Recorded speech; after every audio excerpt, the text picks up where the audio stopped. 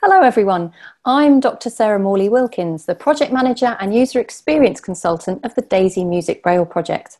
I'm very pleased to have this opportunity to share with you some of our recent work to secure the future of music Braille production and use. Our work will benefit producers and end users who need to be able to convert, create and explore music in hard copy and digital Braille by improving conversion tools and the standards for file formats. My presentation today will be in 4 parts. Firstly, I'll describe why blindness agencies wanted to focus on music Braille. Then I'll share what we learnt from our international survey of transcribers, educators, developers and end users. I'll then describe what we've been doing to address sector requirements, and that's the biggest part of my presentation. And finally, I'll share what other opportunities exist to further improve the future of music Braille production and use. So firstly, why are we focusing on music Braille? Well, this project originated in late 2017 when the Norwegian Library of Talking Books and Braille started to investigate what changes they had to make to support their blind musicians with music Braille in future.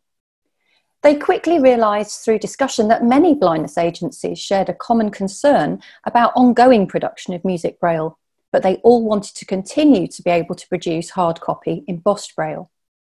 Many agencies were, and still are, facing a decline in expertise. The tools and file formats needed improvement to be fully fit for purpose, and there was a lack of opportunity for effective file sharing. With funding initially from Norway, and more recently with wider sector contributions, we set out to fully explore the current concerns and opportunities around music Braille through a global sector consultation, and the DAISY Music Braille project was born. So I'll now move on to talk about what we learned from our 2 international surveys on music Braille. Our surveys of transcribers, teachers, developers and end users identified a range of factors involved in supporting blind people with music Braille resources for education, employment and leisure. Even though digital Braille files were becoming more popular amongst users, it was clear that for the study of music, being able to have hard copy embossed Braille was still going to be vital. We wanted to make sure that agencies could still produce embossed music Braille as well as digital files. We identified 4 factors which all needed attention to secure the future of music Braille production and use. 1. The input files need to be as high quality as possible for effective conversion. 2. Conversion and markup tools need to be accurate and reliable, suitable both for transcribers and end users. 3. We need good access to existing intermediary files to reduce duplication of effort. And 4, we need good teaching, learning and promotional resources for teachers and learners. The project was immediately able to address the first 2 of these issues, the technical ones, the input files and the conversion tools, which I'll talk about in more detail shortly. So what about the other 2 factors we identified? Well, other agencies were already starting to build online collections of music Braille files, like NLS, the ABC Global Book Service and Bookshare. So these solutions would make it easier for transcribers and users to find scores which had already been transcribed.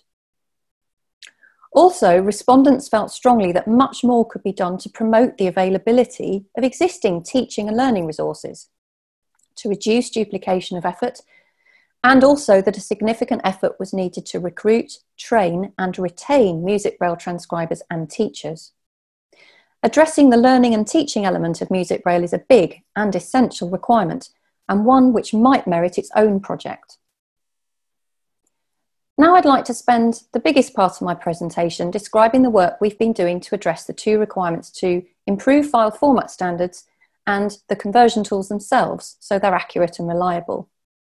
So first, let me tell you more about what we're doing to improve input or source files. You all know the phrase garbage in, garbage out. Well, that's just as true for music Braille as it is for other kinds of conversions. The input files need to be as high quality as possible for effective conversion into music Braille. Now, there are 2 main ways of getting music for conversion. The first is to use an existing music XML file, and the second is to scan the print original.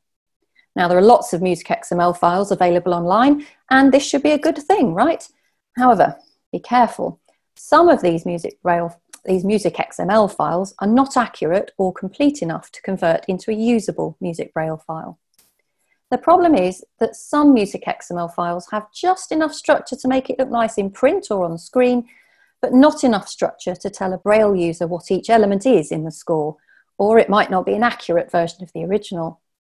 And in these cases, the resulting Braille file might be entirely useless for learning purposes. Alternatively, you can scan print music using music scanning and recognition software.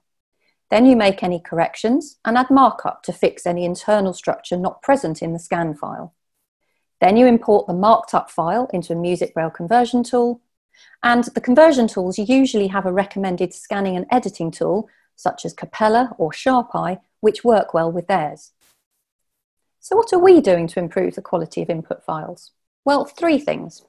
Firstly, we've identified the gaps in the Music XML standard, which currently prevent us from doing a good conversion into Music Braille. And we've been working with W3C to add the required tags into future versions of the Music XML standard, which would give us the information our sector needs. Secondly, we've assessed mainstream music notation software to establish which tools export the best native Music XML files for our purposes, and we've made recommendations for improvements. At present, Sibelius is the tool which generates the best and most complete Music XML file for conversion into Music Braille. Thirdly, we've prepared guidance for music engravers, the people who create print scores in music notation software. By following our guidelines, they can produce files which are well structured internally, not just made to look pretty in ink print, and the Music XML file they create gives us a good conversion into Braille. Agencies may wish to use this kind of service to create their source files. Okay, now let's move on to what we're doing to improve the conversion tools themselves so that they're accurate and reliable. As a result of our international survey of transcribers, teachers, developers and end users, it became clear that the sector needed 2 kinds of tools. Firstly, a professional tool for anyone to be able to convert scores quickly and effectively into Music Braille as easily as possible. And secondly, an interactive user tool for end users, teachers and composers to write, explore, learn, convert and output music in accessible ways, including Braille. The survey identified that all the existing tools needed improvement to be fit for the future or for wider international use. We created 2 comprehensive requirements documents, one for the professional tool and one for the interactive user tool, which prioritised all the features and functionality the sector requested. We hoped to support the development of existing tools, which would be pretty much complete after 2 years of funded development and would be sustainable for years after that.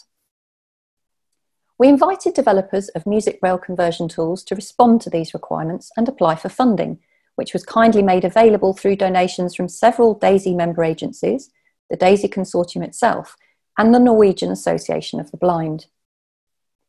Now I'd like to tell you a bit about the professional tool that we're currently improving with this funding. A professional production transcription tool will benefit agencies, educators and end users themselves who need to convert scores quickly and accurately, and if required, through an automated production workflow. The project selected a tool developed by DZB Lesen, the German Centre for Accessible Reading, which they built for their own Braille production, and it has many sophisticated conversion rules developed over more than 15 years. Make Braille, formerly known as Hodder, is an online automated conversion tool tightly linked into the score scanning software Capella so that you can start from a print score. We agreed a work plan to build the prioritised requirements over 2 years, and we are 9 months into our development plan.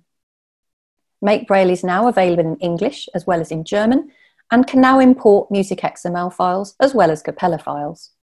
It can accurately and reliably convert almost all kinds of music scores, and it can be used worldwide as it supports many country codes and formatting standards.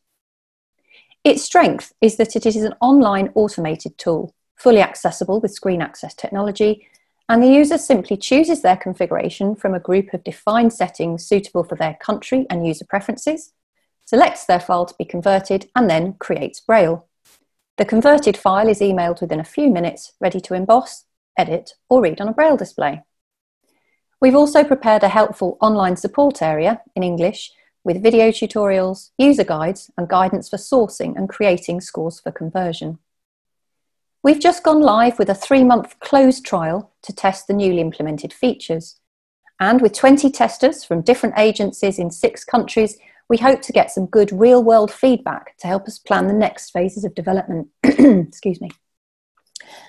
The final tool will have even more helpful features and will be widely promoted once available. So where are we with the interactive user tool for Music Braille? This kind of tool enables blind musicians themselves to read, write, explore and output music in Braille and other accessible ways. For example, in musical notes, spoken text describing each element of the score, displayed on screen or printed out in ink print, and importantly for this project, embossed as a hard copy score or displayed on a Braille display. Existing tools, such as GoodFeel and BME2, are often used by blind learners, professionals, teachers and composers who need detailed interaction with a score in several accessible ways, or who are working with sighted musicians or teachers. They offer customization suitable for different stages of learning or study. Other tools, such as iBoss, a music XML reader, MuseScore, a notation tool, and a developing tool, SayoMy Braille, also show potential in this category. In terms of timing, the invitation to developers for funding support for an interactive user tool is 12 months behind the professional tool. We've received applications from several developers and are currently assessing them against our prioritised requirements. Once we've selected the preferred developer, we intend to begin funded development of the interactive user tool in January 2021 for a 2-year period. So to finish my presentation, I thought I'd share what other opportunities exist to further improve the future of Music Braille production and use. I've already talked about the need to increase the number of trained Music Braille teachers and transcribers, as this is reported to be a problem in most countries. These skilled experts will of course always be needed. Not all scores can be automatically converted. Some scores are still quicker to convert manually, and experts will always be needed to transcribe, teach, train, proofread and agree standards for Music Braille. We also need to increase the development and promotion of teaching and learning resources for teachers and end users so that these are more widely available and used. I've also mentioned the great advantage of having online collections of source files, Music Braille scores and quality music XML files which we can trust, and this will certainly improve the situation for many people. Another future development would be to try to rationalise layouts and customisation options for Music Braille conversions. That is, make options as few and as simple as possible. Then the tools would be easier and less costly to develop and maintain, and files would be more easily shareable across different countries. Future tool development could include artificial intelligence to improve context recognition during scanning, file import and file conversion. This would significantly reduce the time transcribers need to spend in correcting or marking up files and would make conversions faster and more accurate. We'd like to see trials of Music Braille on the newest refreshable Braille displays, as we might need to consider a special kind of formatting in the conversion tools so the Braille presentation is as effective as it can be. And finally, it's going to be important to continue the professional networking and information exchange in this niche sector to develop and share this specialist and expert knowledge. So if you'd like to be part of this professional network of Music Braille experts, teachers, developers and end users, please drop me a line and I'll add you to our mailing list. And that's it. Thanks for your attention and do stay in touch. musicbraille@daisy.org or on the project website www.daisy.org/activities/projects/music-braille. Thank you.